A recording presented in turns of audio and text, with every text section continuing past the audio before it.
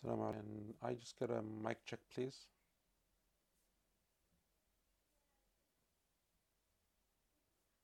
Somebody just tell me if they can hear me okay, inshallah, and then we can start. Turn that off. Okay. جزاكم الله خير. بسم الله الرحمن الرحيم. الحمد لله رب العالمين. اللهم صل وسلم وبارك على نبينا محمد وعلى آله وصحبه أجمعين. أما بعد. So welcome to our 8th lesson of QP3, Quranic Progression Year 3. And inshallah ta'ala today we'll be concluding, bidnillah, if we can, the tafsir of Surah Al-Bayyinah. But before we do that, as we usually do, or we've been doing for the last few lessons now, let us begin with a recap and a brief summary of what we discussed last week of verses number 4 and 5 of Surah Al-Bayyinah. And those were the statements of Allah subhanahu wa ta'ala, وَمَا تَفَرَّقَ الَّذِينَ أُوتُوا الْكِتَابَ إِلَّا مِن بَعْدِ مَا جَاءَتْهُمُ الْبَيِّنَةُ وَمَا أُمِرُوا إِلَّا لِيَعْبُدُوا اللَّهَ مُخْلِصِينَ لَهُ الدِّينَ حُنَفَاءَ وَيُقِيمُوا الصَّلَاةَ وَيُؤْتُوا الزَّكَاةَ وَذَلِكَ دِينُ الْقَيِّمَةِ. So if someone can give me a brief summary first of verse number 4, please. وَمَا تَفَرَّقَ الَّذِينَ أُوتُوا الْكِتَابَ إِلَّا مِن بَعْدِ مَا جَاءَتْهُمُ الْبَيِّنَةُ. Wherein Allah subhanahu wa ta'ala says, yet those who were given the scripture became divided only after they were sent such clear evidence. So what did we say this was referring to, and how does it differ from verse number 1 and the clear evidence that Allah Azza wa Jal mentions in verse number 1? Allah speaks about Bayyina in verse 1. Now Allah Azza wa Jal is referring to Bayyina in verse 4. What is the difference between the two, first of all? What is the difference between verses 1 and 4? How has the address changed from verse 1 to 4?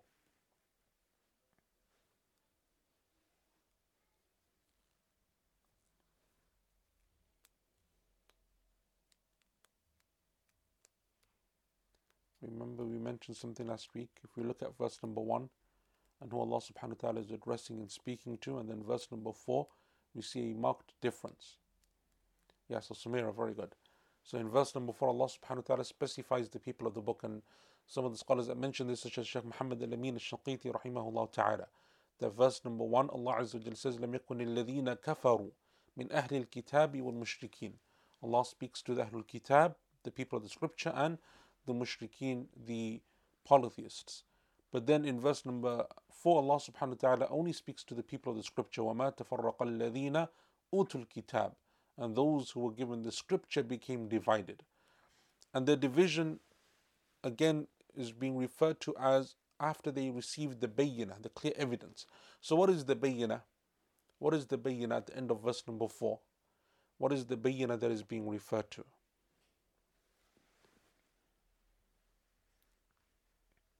What is the bayyinah, the clear evidence that is being referred to at the end of verse number 4?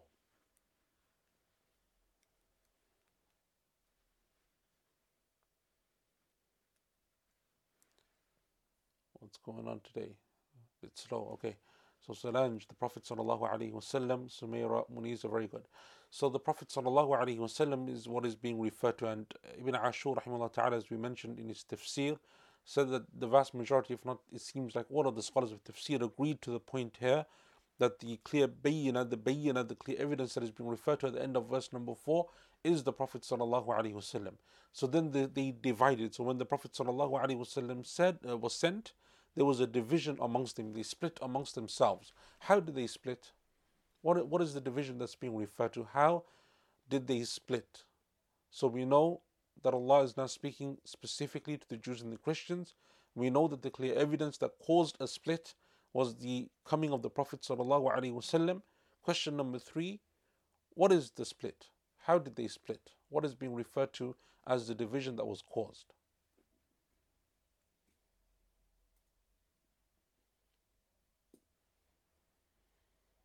Solange in ideological sects.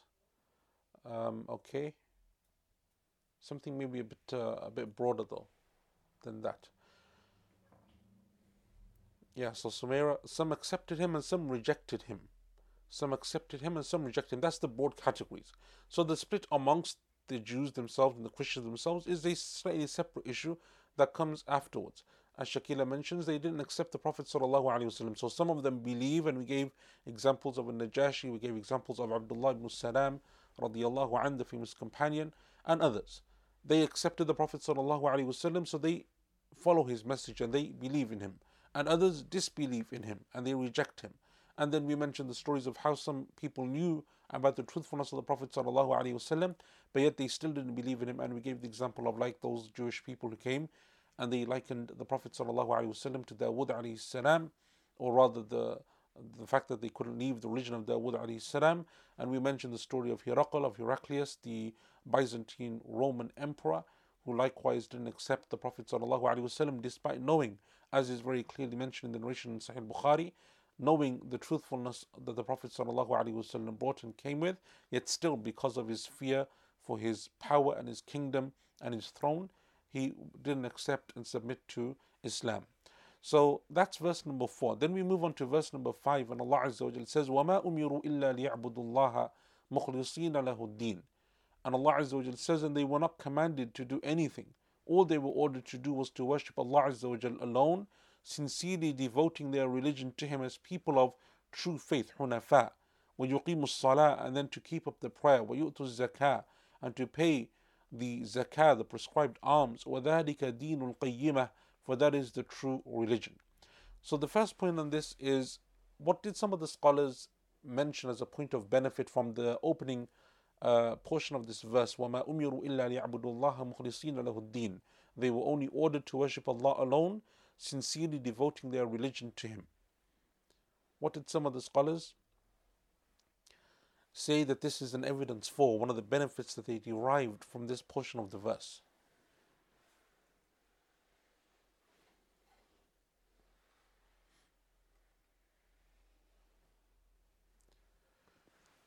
What did they say was the benefit of this? Samira, very good. The importance of ikhlas for acceptance of deeds. Right? This is mentioned by numerous scholars. From amongst them, we mentioned a famous scholar of tafsir from the Indian subcontinent who mentioned this. Can anyone remind me of his name? A famous scholar of tafsir from the Indian subcontinent. Yeah, Hasiya, very good. Sincerity in the deen. What was the name of the scholar though? One of the scholars we mentioned, one of the scholars with tafsir, we said that he has a book in tafsir.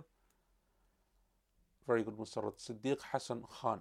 And for an extra bonus point, can anyone tell me the name of his tafsir? The name of his book of tafsir. The name of his book of tafsir.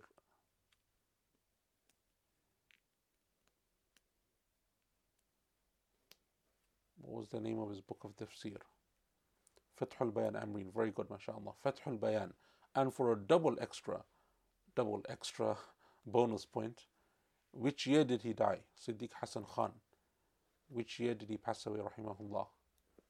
In Hijri. I don't know exactly the Gregorian date, but the Hijri date. I think we mentioned this last week. Very good, Mr. mashallah. 1307 Hijri. I'm hoping that that's not all being read from notes, like from memory. But anyway, yes, so Siddiq Hassan Khan has a famous book called Fathul Bayan in Tafsir. And that's something which is also like, it's a good point to remember that a lot of these scholars who, their primary language is not Arabic. So for example, if they're living in the subcontinent, they're probably speaking Urdu, or they're speaking maybe Persian, or depending on where they're from, they have their own dialects and their own languages. Yet still they, because a part of seeking knowledge in Islam is learning Arabic and having a good command of the Arabic language. And these scholars who excelled in their various sciences and in the knowledge that Allah Azza wa Jal bestowed upon them, were able to excel to such an extent that not only do they have extensive works in Persian, in Urdu, in their own languages, but they also have works that they had in Arabic as well. Books that they wrote and authored in Arabic that are read by Arabs, right? The scholars of Arabia and the scholars of the Arab world benefit from them and refer to them. And one of those scholars that is often referred to, especially in his tafsir and even in his books of hadith, he was also a scholar of hadith, was Siddiq Hassan Khan, rahimahullah ta'ala. Okay, so that's the first point. مُخْلِصِينَ لَهُ الدِّينَ. And then we mention Allah Azza wa Jal says Hunafa. Hunafa. Who can tell me what Hunafa is?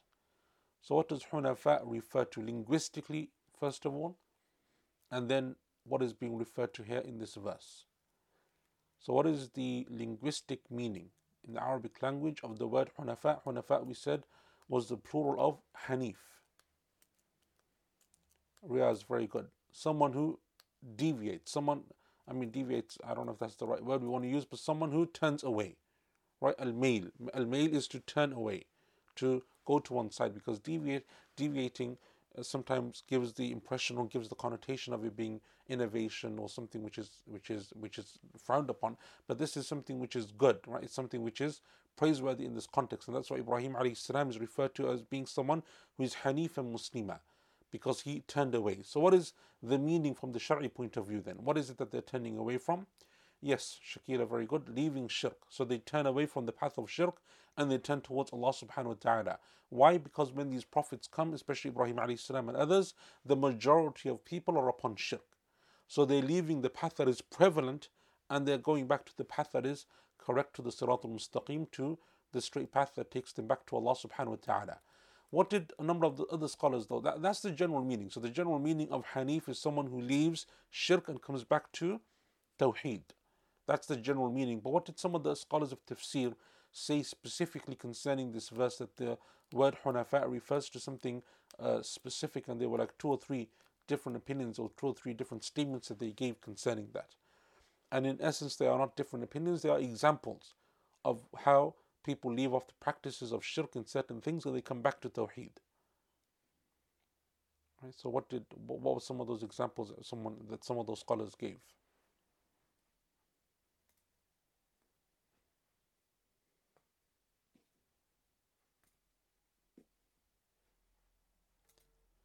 What were some of those examples that some of those scholars gave? The Hajj, Sumaira, very good.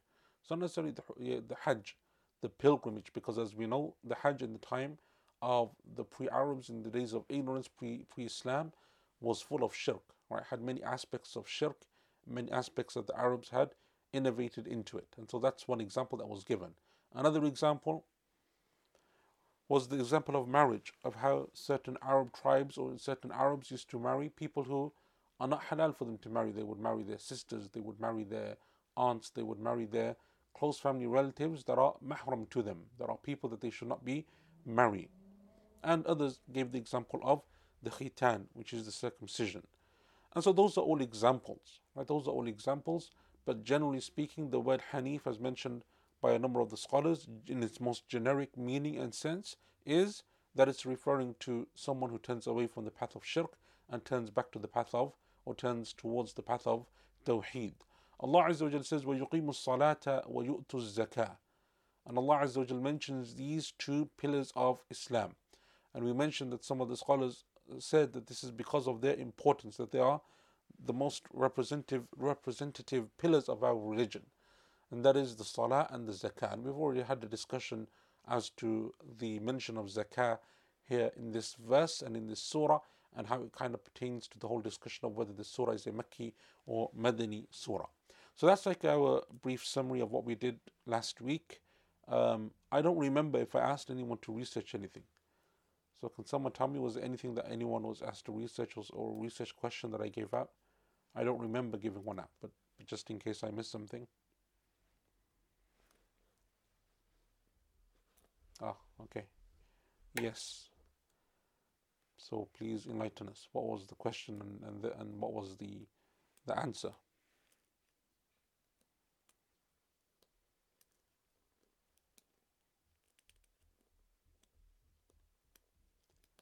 By the way, I hope that inshallah people have started linking up to the QP Telegram group. So if you haven't had a chance yet, then I think inshallah if Solange can put up the link at some point as well. For those of you that haven't linked up yet to the Telegram group, the QP one, I think that would be good. And I think it would also be nice if we can put these questions up at the end of every lesson. If someone, maybe Solange or Masarat or someone can take the responsibility of just putting up the question at the end of the lesson on the Telegram group for everyone's benefit, and including mine. And then inshallah what we can do is the answers can come up as well, and people can just add their answers to that as well before we even discuss them in the class, and that gives everyone a chance to kind of recap as well. Ah, okay, yes, I remember now. In verse number 5, why is there a difference in gender between the words deen and between the word qayyima? So deen is in the masculine form and in the feminine form qayyima. Whoa, okay, it's gone too fast for me now. Okay, so Amreen, um, yeah, so that's the question. What is the answer? Let me see now.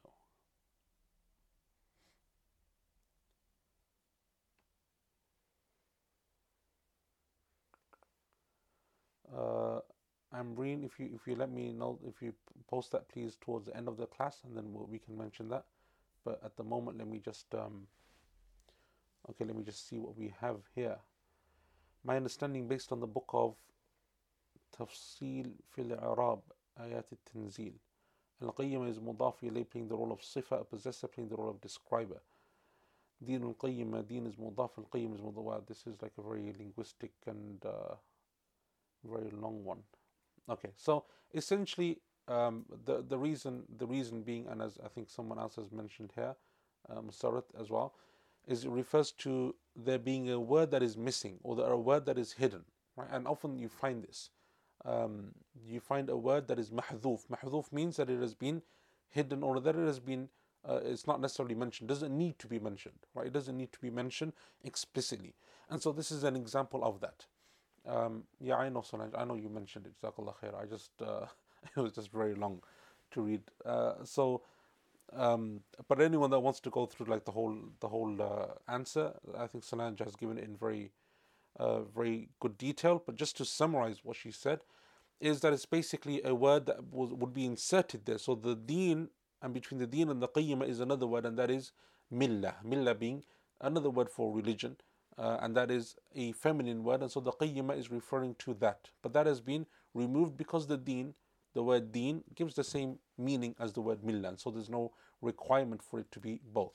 That is one position that is famous amongst the scholars of Shaykh Muhammad ibn Shanqiti rahimahullah and others, Ibn Atiyah and others mention this as being the reason behind it, and Allah Azza wa Jal knows best. But the reason why I mentioned this necessarily wasn't necessarily to go into this whole discussion of which word is missing and why is it missing and so on, is to point to an important point, and that is that the scholars of tafsir will often refer to this, especially in terms of Arabic grammar and the Arab and so on. Why is something missing, right? Why is it that Allah Azza wa Jal refers to something in that way? Why is there a gender change in terms of wording from masculine to feminine, or from plural to singular, or vice versa? And that is often something which they call mahdhuf. Mahdhuf means that it has been removed, right? It doesn't need to be there because the meaning is still obvious behind it, and the Arabs don't like to drone on. In Arabic, someone who's very wordy for no particular reason, it is something which is frowned upon and looked down upon in the Arabic language. So the Arabs like brevity, the Arabs like eloquence, the Arabs like to give a great deal of meaning in as concise a way as possible, and that is why from the miracles that our Prophet ﷺ came with, as he mentioned in the hadith, "أُعْطِيتُ جَوَامِعَ الْكَلِمِ," I've been given comprehensive speech, and the meaning of comprehensive speech is few words that impart a great deal of meaning. And so that's something which the Arabs generally like. It's something which is beloved in the Arabic language. And so that is something which Allah subhanahu wa ta'ala uses in the Quran as well. And that was the general point that I wanted to highlight for people in regards to that question. So Jazakumullah khair for that. That was also very good. So inshallah ta'ala we will continue now. Before we do, let me just go back to Ambreen's. While we're on questions, please may the transcribing team have permission to draw attention to a role requirement posted on the portal. Reference researcher. We have an urgent need for a researcher to join the QP transcription team. We require a very small time commitment but need someone who can help us source how to find references. Details regarding the role description, how to apply can be found on the portal notice board. So if there's someone who can fulfill that role, I don't know what the hard to find references exactly are. But yeah, if there's something which someone can help with, especially if you're good with Arabic, you're good at searching online Arabic references and sources and so on, I think that's something which inshallah ta'ala is not only of benefit to yourself, but of benefit to all of us more generally. So let us continue inshallah. We are now on verse number 6. And Allah subhanahu wa ta'ala in verse number 6, Allah Azza wa Jal now will speak about the consequence of what has preceded. The consequence of what has preceded, in the sense that Allah subhanahu wa ta'ala speaks about something which speaks about those who accepted the Messenger sallallahu alaihi wasallam, those who rejected him, those who followed the clear evidence when it came to them, and those who rejected that clear evidence when it came to them. This dichotomy, or this like type of two extremes of people believing and disbelieving, Allah subhanahu wa ta'ala always in the Quran, when He mentions the believers and the disbelievers, the people who followed and didn't follow, the people who accepted and didn't accept, the people who submitted as opposed to those who did not submit, Allah subhanahu wa ta'ala will always then speak about the consequences, the ramifications, the results of such decisions. And so one of the things that the Quran is very clear about, very, very explicit and clear about, is that our decisions are ours to make. Allah Azza wa Jalla doesn't force us to make a decision. Allah subhanahu wa ta'ala doesn't force us to believe or to disbelieve. Allah Azza wa Jalla clearly tells us what He wants from us, what is in our best interests, what we should be striving to do, but Allah Azza wa Jalla doesn't force us to do it. But what Allah does make clear is that whatever choice you make, there will be results and consequences. So the concept that often, especially in the West, that we have of our actions are just our own, our deeds, my deeds are mine. Doesn't matter if it affects someone else or doesn't affect someone else. As long as I'm not harming you, or it doesn't hurt you, or it doesn't bother you, why should you be concerned about me? That is not a concept that the Sharia accepts. But rather, our concept in the Sharia is that we should care for one another and want good for one another and want to encourage one another.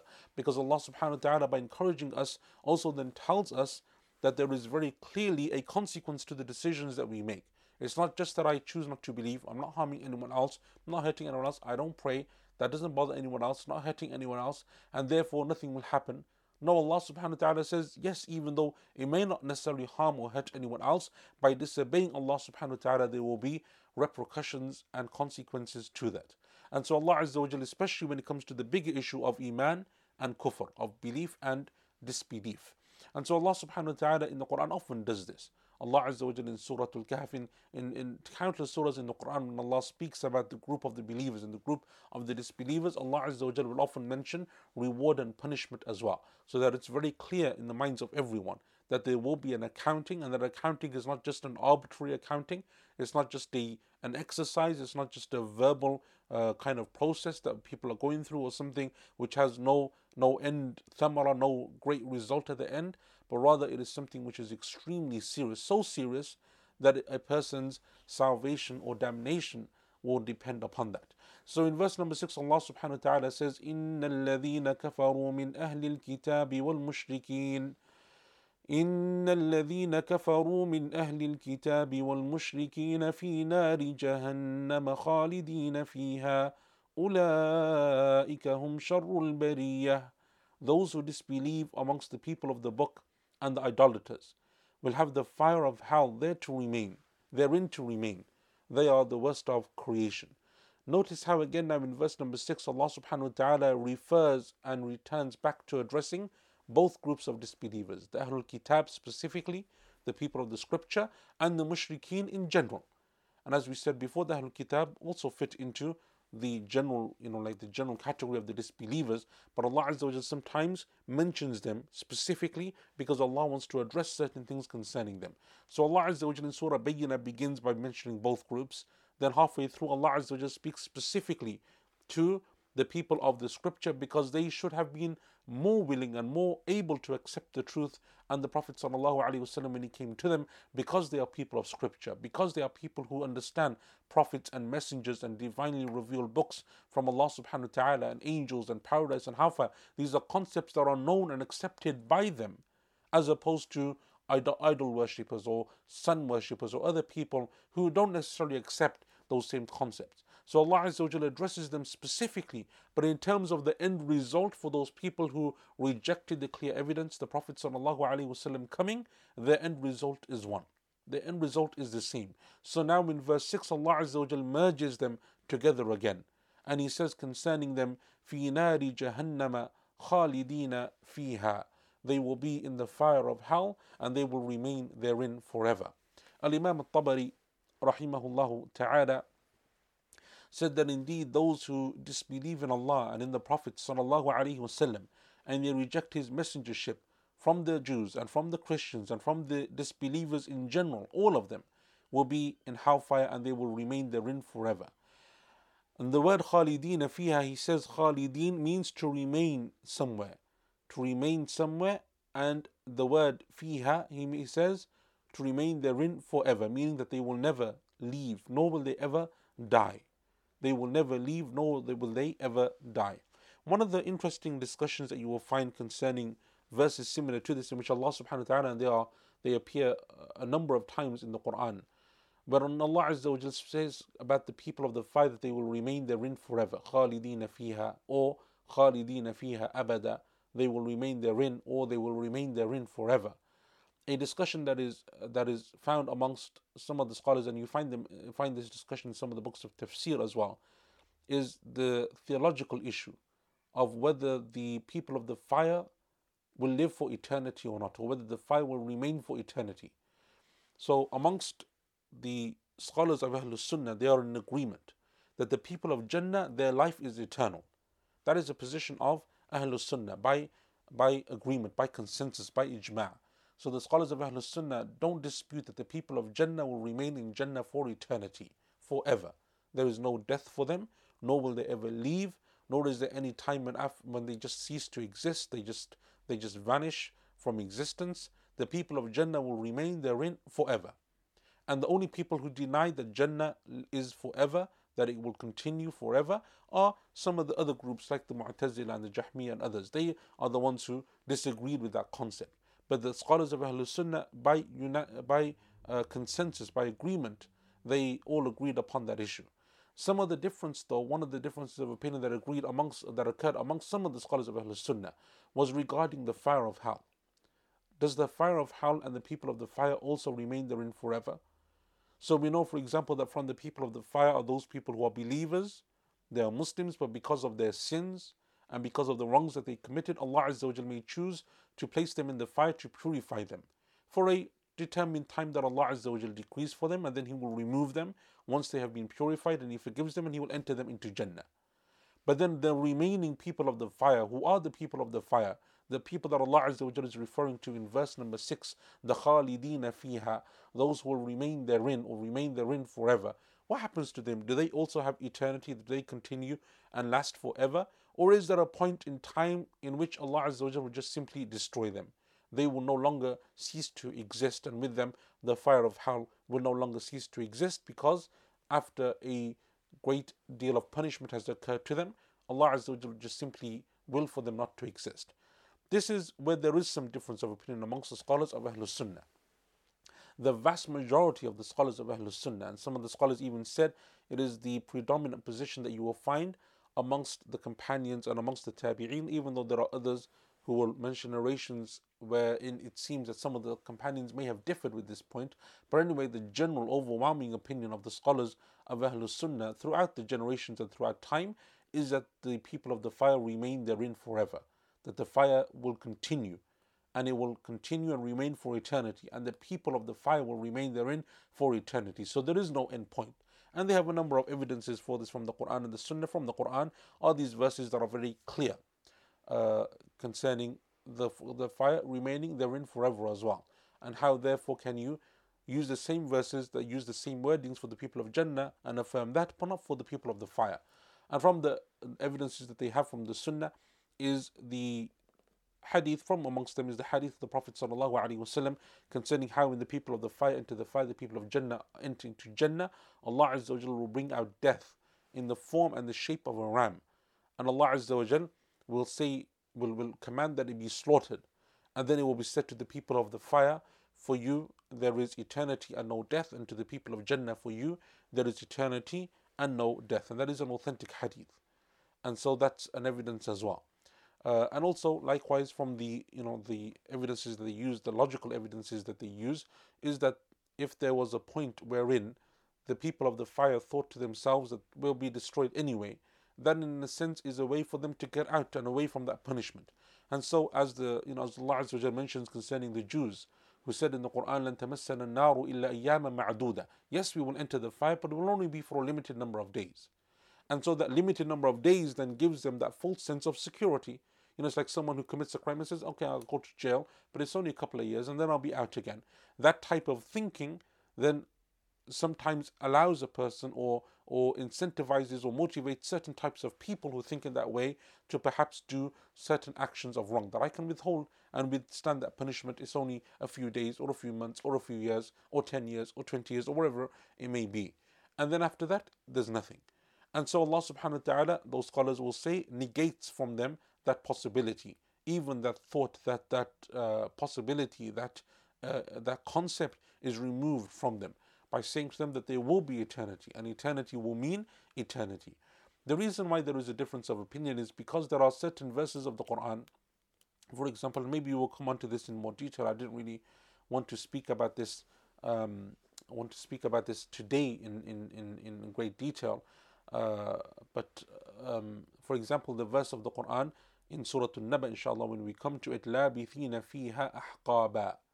لَابِثِينَ فِيهَا أَحْقَابًا. When Allah Azza wa Jalla speaks about the people of the fire, and He says they will remain therein for ages, right? For an age. Ahqab or huqub is an age, right? An age is a vast amount of time, and ahqaba is the plural. Some of the scholars say that when Allah Azza wa Jalla says ahqab, He says ages, but even an age has an end point, and even if there's a number of ages that they will last for, there is an end point to that. And then obviously the other scholars have the responses to that. Inshallah, when we come into Surah Naba, we can look at that verse more closely in terms of its tafsir. But one of the scholars who mentioned and dealt with the apparent conflict that seems to exist there, and he answered it in a very good way, is Shaykh Muhammad al-Amin al-Shanqiti rahimahullah ta'ala, in his famous work دفع إيهام الاضطراب عن آيات الكتاب. But that's not something which I necessarily wanted to go to in great detail. Solange is saying we had a discussion about this in LP as well. It is a famous theological issue that exists, and it is something which you will find mentioned in the books of tafsir and so on as well. Sumaira, what was the opinion of Ibn Abbas radiallahu anhuma on this? I don't know from the top of my head, but I think he is of the opinion that they will remain therein forever. From what I can remember from the top of my head, and Allah Azza wa Jal knows best. But again, inshallah, when we come to that verse in Surah Naba, when we come to it, inshallah ta'ala, we can have a slightly more detailed discussion. That is the verse that usually where this discussion takes place. But I wanted to mention it here because this is the first time in our tafsir, as we're going through our surahs, that this concept of the fire and eternity has been mentioned. Okay. So this was the statement of Al-Imam Al-Tabari rahimahullah ta'ala, that they will remain therein, they will never die, right? And this is why I'm saying that the vast majority of even the scholars of tafsir went towards that opinion, and that's why you will find it is the predominant position amongst the scholars of Ahlul Sunnah throughout the ages. Allah Azza wa Jal then says, أُولَٰئِكَ هُمْ شَرُّ الْبَرِيَّةِ. These people, meaning these people who disbelieved, from the polytheists, from the idolaters, from the people of the scriptures, they are the worst of all creation. And the word bariya means creation, right? Some of the translations that we have in English, I think, for example, the translation of Mufti Taqi says that they are the worst of all humans. But I think that is not an accurate translation, because I think the word bariya, and Allah Azza wa Jalla knows best, is more general than just humans. It is everything that Allah created. And so Allah Azza wa Jalla says that they are the worst of all creation, and that is a concept that we know also from the Quran, that Allah Azza wa Jalla says about the disbelievers, إِنْهُمْ إِلَّا كَالْأَنْعَامِ بَلْ هُمْ أَضَلُّ السَّبِيلَ. They are like the cattle, nay, they are even more astray. So Allah Azza wa Jalla comparing and likening certain parts of the human creation to other creations is something which is known and which is found even within the book of Allah Azza wa Jalla in the Quran. Al-Imam Al-Tabari, Ibn Atiyya, a number of the scholars, they mention a linguistic point here concerning the word bariya, and a point in qira'at as well. And that is that it is recited in two different ways. The most common recitation, which is the recitation of the majority of the qurra, is as we read it, bariya, sharrul bariya, khairul bariya. But in the reading of Nafi', Al-Imam Nafi', he reads it with a hamza. He says bari'ah. So he puts a hamza into it. And the reason why he does that is because he says that the original word that it comes from, the word bariya, is bara'a. Bara'a is something which sprouts, or something which which comes up from the ground, or something which like a seed which germinates. Bara'a, it is something which comes about, something which has been created. He says the asl, the original word is bara'a, and it has a hamza in it, and so he reads it with the hamza, bari'ah, right? Sharrul bari'ah, and then khayrul bari'ah, right? And he does this, as Ibn Atiyah rahimahullah ta'ala mentions this, he does this in a number of words in the Quran. So for those of you that have listened, for example, to recitation of Al-Imam Warsh, Warsh being one of the students of Nafi', if you listen to them, for example, in the word Nabi, right, prophet, the word Nabi in the recitation of the majority is Nabi, right, Noon ba ya. But in the recitation of Al-Imam Warsh, it is with the Hamza at the end, Nabi, right, and he puts a mad on it. So for example, if it's the plural, he doesn't say Anbiya, but he says Anbiya.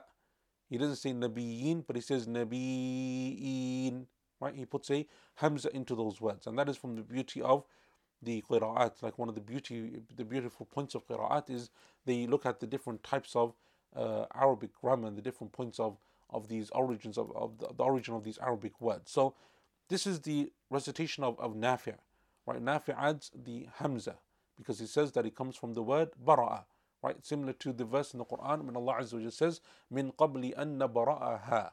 Min qabli an nabra'aha. Nabra'aha means bara'a, right? The original verb is bara'a.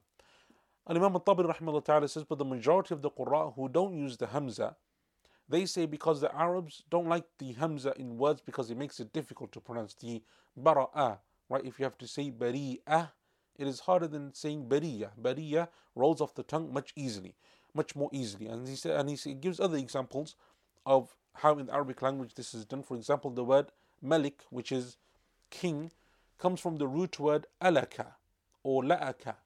But the alaka, the a sound, the Arabs don't like the a sound, right? If they can remove the a sound, they do so. And that's why, again, linking this back to the qira'at, you will find that they have different ways of doing the hamzas in the different qira'at. One of them is to make this heel, and this heel is where you don't recite the a with a very powerful a sound, but you do which is like taking off the sharp edge of the alif, right? And you find like different examples of this within the qira'at as well.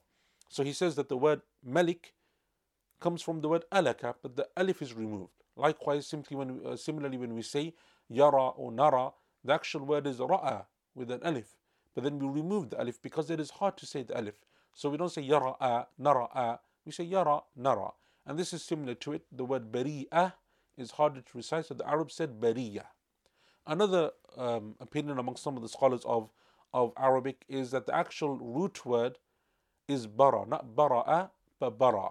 And bara means the dirt of the ground or the dust of the ground, soil. And so when Allah Azza wa Jal says, sharrul bariyah, the worst of everything that was created from soil. And maybe that is the position of some of the scholars, maybe Mufti Taqi when he says that the worst of humans, maybe that is the type of tafsir that they're taking from. And Allah Azza wa Jal knows best.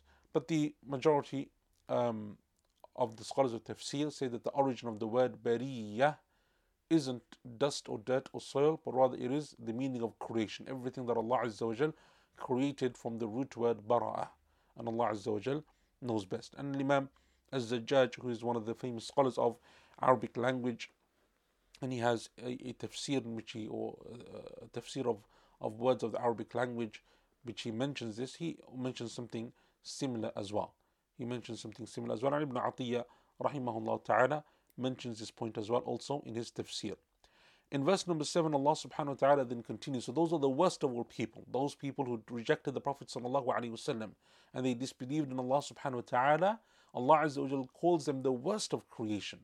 They are the worst of all people. And then Allah Azza wa Jal now juxtaposes that with verse number 7, and that is for the believers.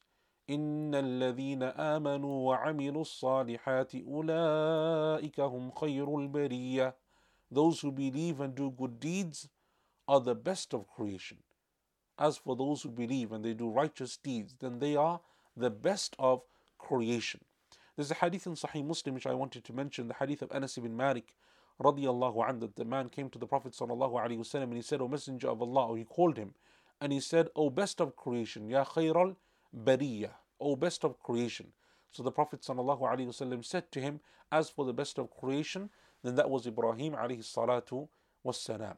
Right? And this is something which you find, it's an important thing to remember within the Sunnah, that the Prophet ﷺ, as we know, is the best of the messengers and the prophets of Allah Azza wa Jal. But at the same time, the Prophet ﷺ would show humbleness and humility. And he didn't like people elevating or having this type of competition between prophets and messengers of Allah without due cause. So to say that the Prophet ﷺ is the best of prophets and messengers and the best of creation, that has a purpose to it when we speak about it from a theological point of view, when we're speaking about it in terms of the stations that Allah Azza wa Jal will give people on Yawm al-Qiyamah, for example, or to speak about how the Prophet ﷺ was given certain virtues and miracles that weren't given to other prophets. But just simply to play one prophet off against another isn't something which we do in our religion, and that's why it is something which is disliked and something which can diminish from the status of all of the prophets of Allah when it's done in that way. And so the Prophet ﷺ himself, as we know, would say concerning himself, that if I was in the position of Yusuf alayhi salam and I had to go through what he went through, I don't think that I could have shown the patience of Yusuf alayhi salam, right? And we have those hadith in the Sunnah as well, where the Prophet ﷺ is being humble and showing humility. Even though the Prophet ﷺ is a greater prophet of Allah Azza wa Jal than the Prophet Yusuf alayhi salatu wassalam. So this is an example of that. But the reason why I mention it here, because it's mentioned in the books of tafsir, because it speaks to this particular phrase of khayr al-bariyah, the best of creation. Al-Imam al-Tabari rahimahullah ta'ala, in his tafsir, he said, then in this verse Allah Azza wa Jal says that those who believe in Allah and in the Prophet sallallahu alaihi wasallam, and those who worship Allah, making the religion purely and sincerely for Him, hunafa, and there are people who are upright upon this, away from shirk, and they establish the prayer, and they give the zakah, and they obey Allah Azza wa Jal in terms of His commandments and His prohibitions, then they are the best of all creation. They are the best of all creation. Ibn Abi Hatim rahimahullah ta'ala, in his tafsir, he mentions a narration of Abu Hurairah radiallahu anhu, which you may have come across before. And that is that Abu Hurairah, it is said, and I haven't had the chance to check the authenticity of this narration to Abu Hurairah radiallahu anhu, but in the narration he says, are you amazed about the position of the angels in the sight of Allah Azza wa Jal, by the one in whose hand is my soul? Indeed, the position or the station of the believing servant in the sight of Allah Azza wa Jal on the Day of Judgment will be greater than the station of the angel. And read, if you wish, this verse, which is verse number 7 of Surah Al-Bayyinah, إِنَّ الَّذِينَ آمَنُوا وَعَمِلُوا الصَّالِحَاتِ أُولَٰئِكَ هُمْ خَيْرُ الْبَرِيَّةِ. Those who believe and do righteous deeds, they are the best of creation. That's something which you may have come across before, that the best of believers have a position higher than the angels, and the worst of believers are worse. Those who believe from Allah's creation are better and higher than the angels, and those who disbelieve from Allah's from the humans and the jinn are worse than than the lowest of Allah's creation. Right? That's a statement that you find mentioned in certain books and so on as well.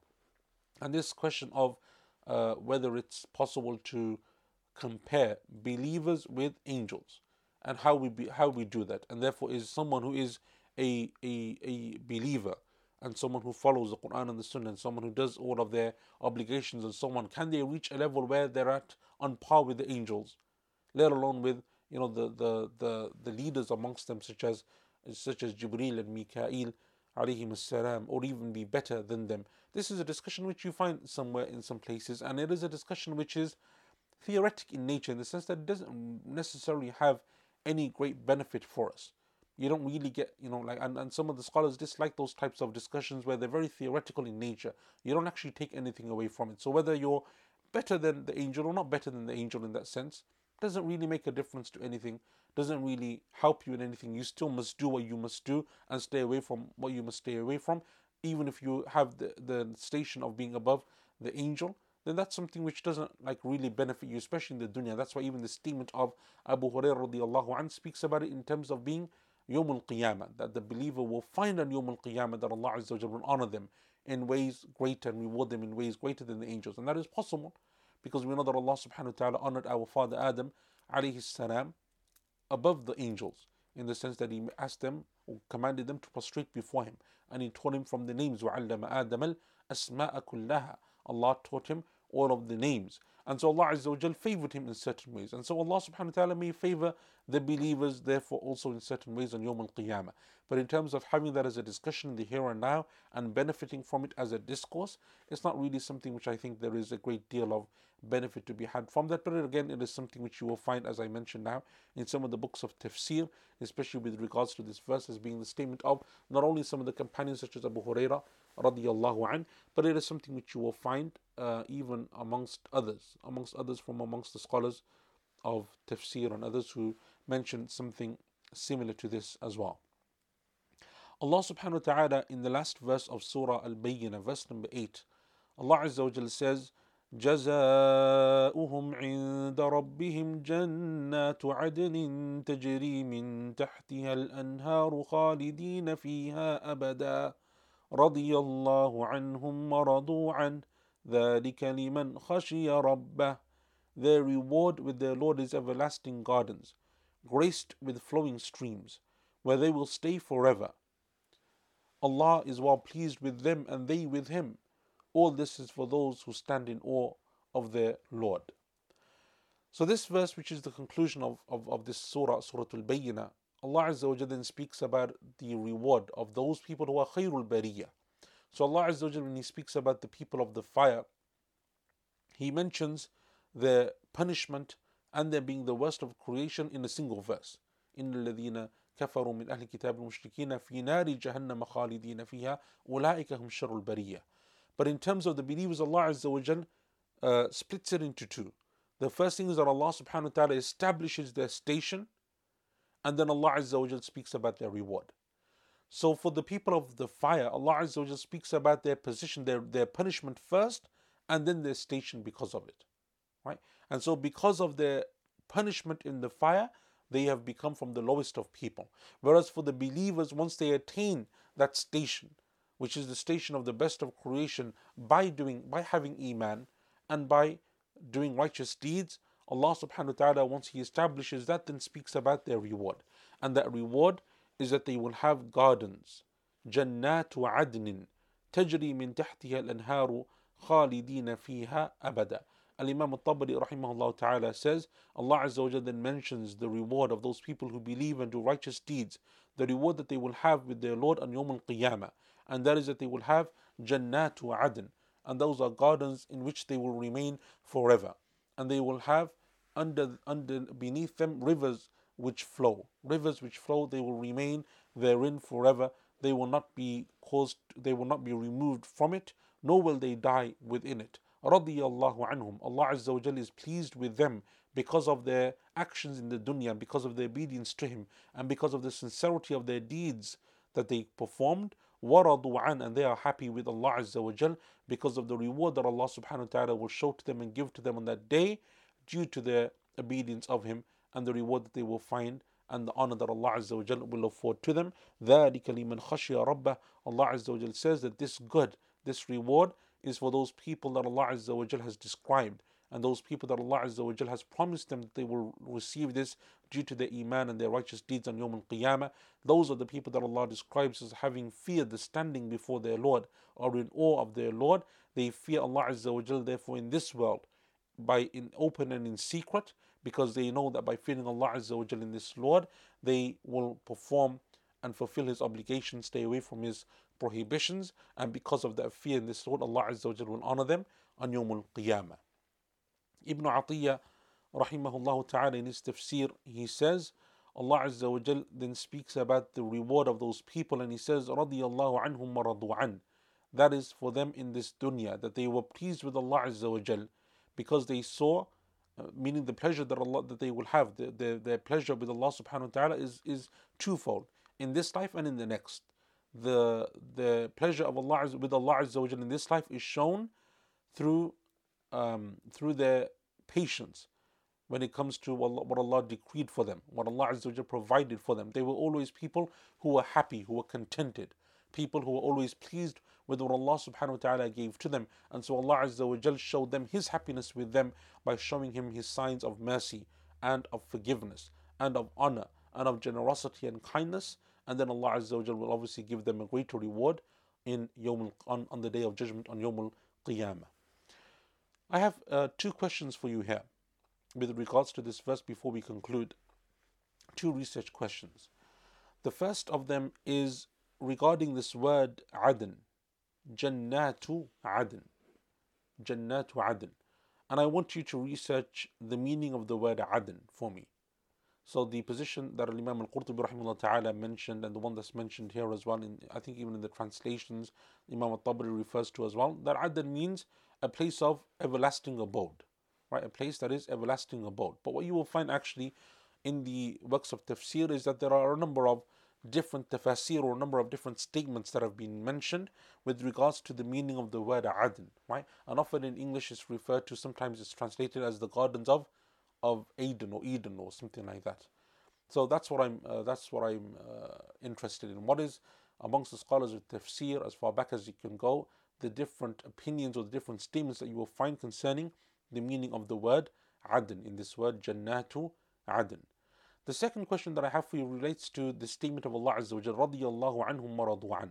Allah subhanahu wa ta'ala mentions to us now, and He's speaking primarily about those people who believe in Allah subhanahu wa ta'ala and believe in the Prophet sallallahu alaihi wasallam, and they establish the prayer, and they give zakah, and they do everything that they have been commanded to do, and even when they sin and they make mistakes, they turn to Allah in tawbah, asking forgiveness from Allah Azza wa Jal, making istighfar.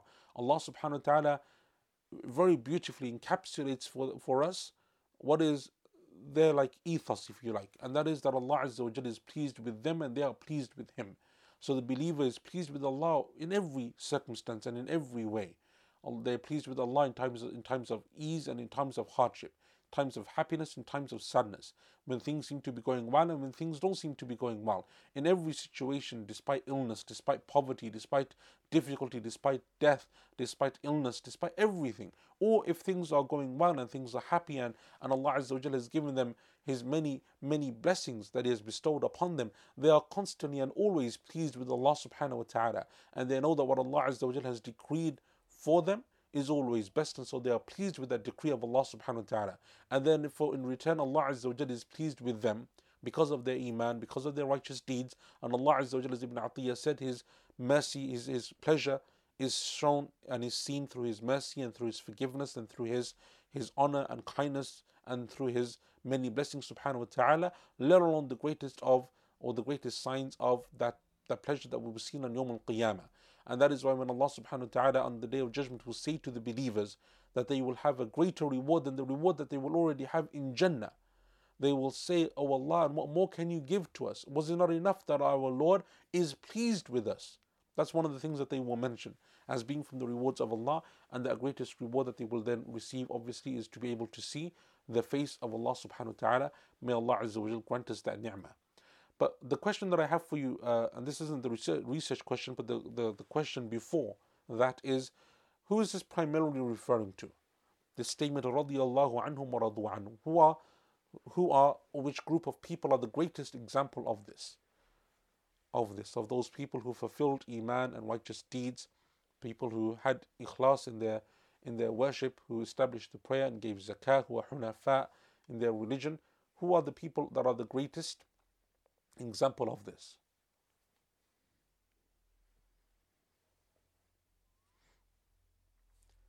Yeah, Muhammad, very good. It is the companions, radiyallahu anhum ajma'in. And therefore, one of the benefits that we take from this verse is that when we come to mentioning the names, this is where we take the statement that we say after mentioning one of the companions, radiyallahu an. May Allah be pleased with them. So this is where it comes from. So it actually has a basis in the Quran. So the statement, Abu Bakr radiyallahu an, Umar radiyallahu an, or whichever companion, and then we say radiyallahu an, and we ask Allah to be pleased with them, its basis in the Quran is from this verse. So the question that I have for you, therefore, is, and that wasn't the research question, Musarat. The research question wasn't who is it referring to, it's the companions. The question that I have for you, that because it has a basis in the Quran, likewise, when we mention the three things that I want you to research, one I've given to you, is when we mention the companions, we say radiyallahu an. What is the basis of this in the Quran? and that is the last verse of Surah Bayyinah. When we say concerning the Prophet and we mention his name and we say Sallallahu Alaihi Wasallam, what is the basis of this from the Quran? And when we say, uh, when we mention the name of any other Prophet and we say Alayhi Salam, what is the basis of that in the Quran? And why is it that when it comes to, for example, any other Prophet, we only say Alayhi Salam? Before our Prophet, we say Sallallahu Alaihi Wasallam, we say Salat and Salam, whereas every other Prophet is just Salam. So if you know the answer to that question already, that's okay, but leave that for next week. So the two questions today are number one, concerning the meaning of the word adn, and number two, therefore, these three statements that we often mention after the names of certain individuals, where do they come from? Right? What is the basis of that in the Quran as well? And you will find a basis for each one of them in the Quran. Allah subhanahu wa ta'ala finishes and completes and concludes this surah by saying, ذَلِكَ لِمَنْ خَشِيَ رَبَّهُ. This is for those people who fear the standing of their Lord, meaning that even now in the dunya they're conscious of the fact that they're going to be standing in front of Allah Azza wa Jal. And this is what Ibn Kathir rahimahullah ta'ala mentions in his tafsir. He says that this is the reward for those people who fear Allah, and they fear Him as He deserves to be feared, and they worship Him as if they see Him, even though they know that even though they cannot see Him, He can see them. And so therefore this is something which Allah subhanahu wa ta'ala wants us to remember. The people who attain the greatest of reward are only those people who are conscious of this. Someone who is negligent of this, someone who is not mindful of the fact that they will stand before Allah, that there will be an accounting, that they will be asked about their deeds and their actions and their words and their sayings and everything that happened in the dunya. Those people who are heedless of that are very unlikely to be those people who then put in that time and effort of doing good deeds and of attaining as much good as they can do. But those people who are mindful, who are constantly fearful of that day and of that standing and of that accounting, they are the people who are spurred on to do more good and to worship Allah subhanahu wa ta'ala with even greater, in an even greater way and manner. And with that we come to the conclusion of Surah Al-Bayyinah, and all praise is due to Allah subhanahu wa ta'ala. And inshallah ta'ala, therefore next week we begin with the tafsir of Surah Al-Qadr. So if there's any questions that you have, I don't know if there were any questions here, but if there are any questions, then I can take a few of them.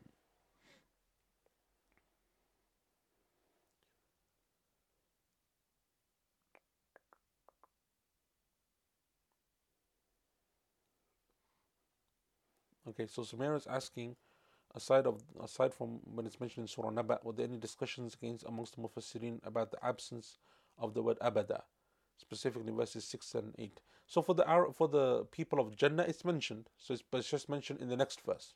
So Allah Azza wa Jalla says khalidina fiha in verse 7, but for them He then says abada in verse number 8. In terms of the disbelievers, though, it's not always mentioned in the Quran. So even for the disbelievers, it's not always mentioned that they will remain therein forever. Right? It's mentioned sometimes, it's not mentioned sometimes, and that is also one of the reasons why some of those scholars who said that the fire will not be eternal, that's also something which they mention because they use that to say that Allah Azza wa Jalla therefore clearly distinguishes between those people. But what is said in response to that is that Allah subhanahu wa ta'ala, as we know, there will be believers who will enter into the fire. So those believers will come out, so they will remain therein, but they will not remain therein forever. As for the disbelievers, they will remain therein forever. Anyway, that's a very long discussion. So, but anyway, that's something for you, and Allah Azza wa Jalla knows best. Now that we have come to the end of the surah, Salanj asks if there is some insight as to the connection between the end of this surah and the start of the next. It would be very interesting to know. So, in terms of, so if you even go back, like for example, to Surah Alaq. Surah Alaq speaks about knowledge, right, and the revelation, knowledge in particular, because that is how the surah begins, with the command to read and to seek knowledge. The best of the knowledge then is found from that which was revealed on Laylatul Qadr. So the best of knowledge is that which Allah revealed in Laylatul Qadr. What did Allah reveal in Laylatul Qadr? The Bayyinah being the ayat of the Quran, what the Prophet ﷺ brought in terms of that. And that is what then we will be held to account for on Yawm al-Qiyamah, إِذَا زُلْزِلَتِ الْأَرْضُ زِلْزَالَهَا, when we will see even the smallest atom of good or of evil. And that seems to be the connection that anyway that I have come across, and Allah Azza wa Jal knows best. But as we know, even this science of connecting between surahs and so on isn't an exact science, but rather it is something which is ijtihad, and therefore you will find differing opinions concerning this as well, and Allah subhanahu wa ta'ala knows best.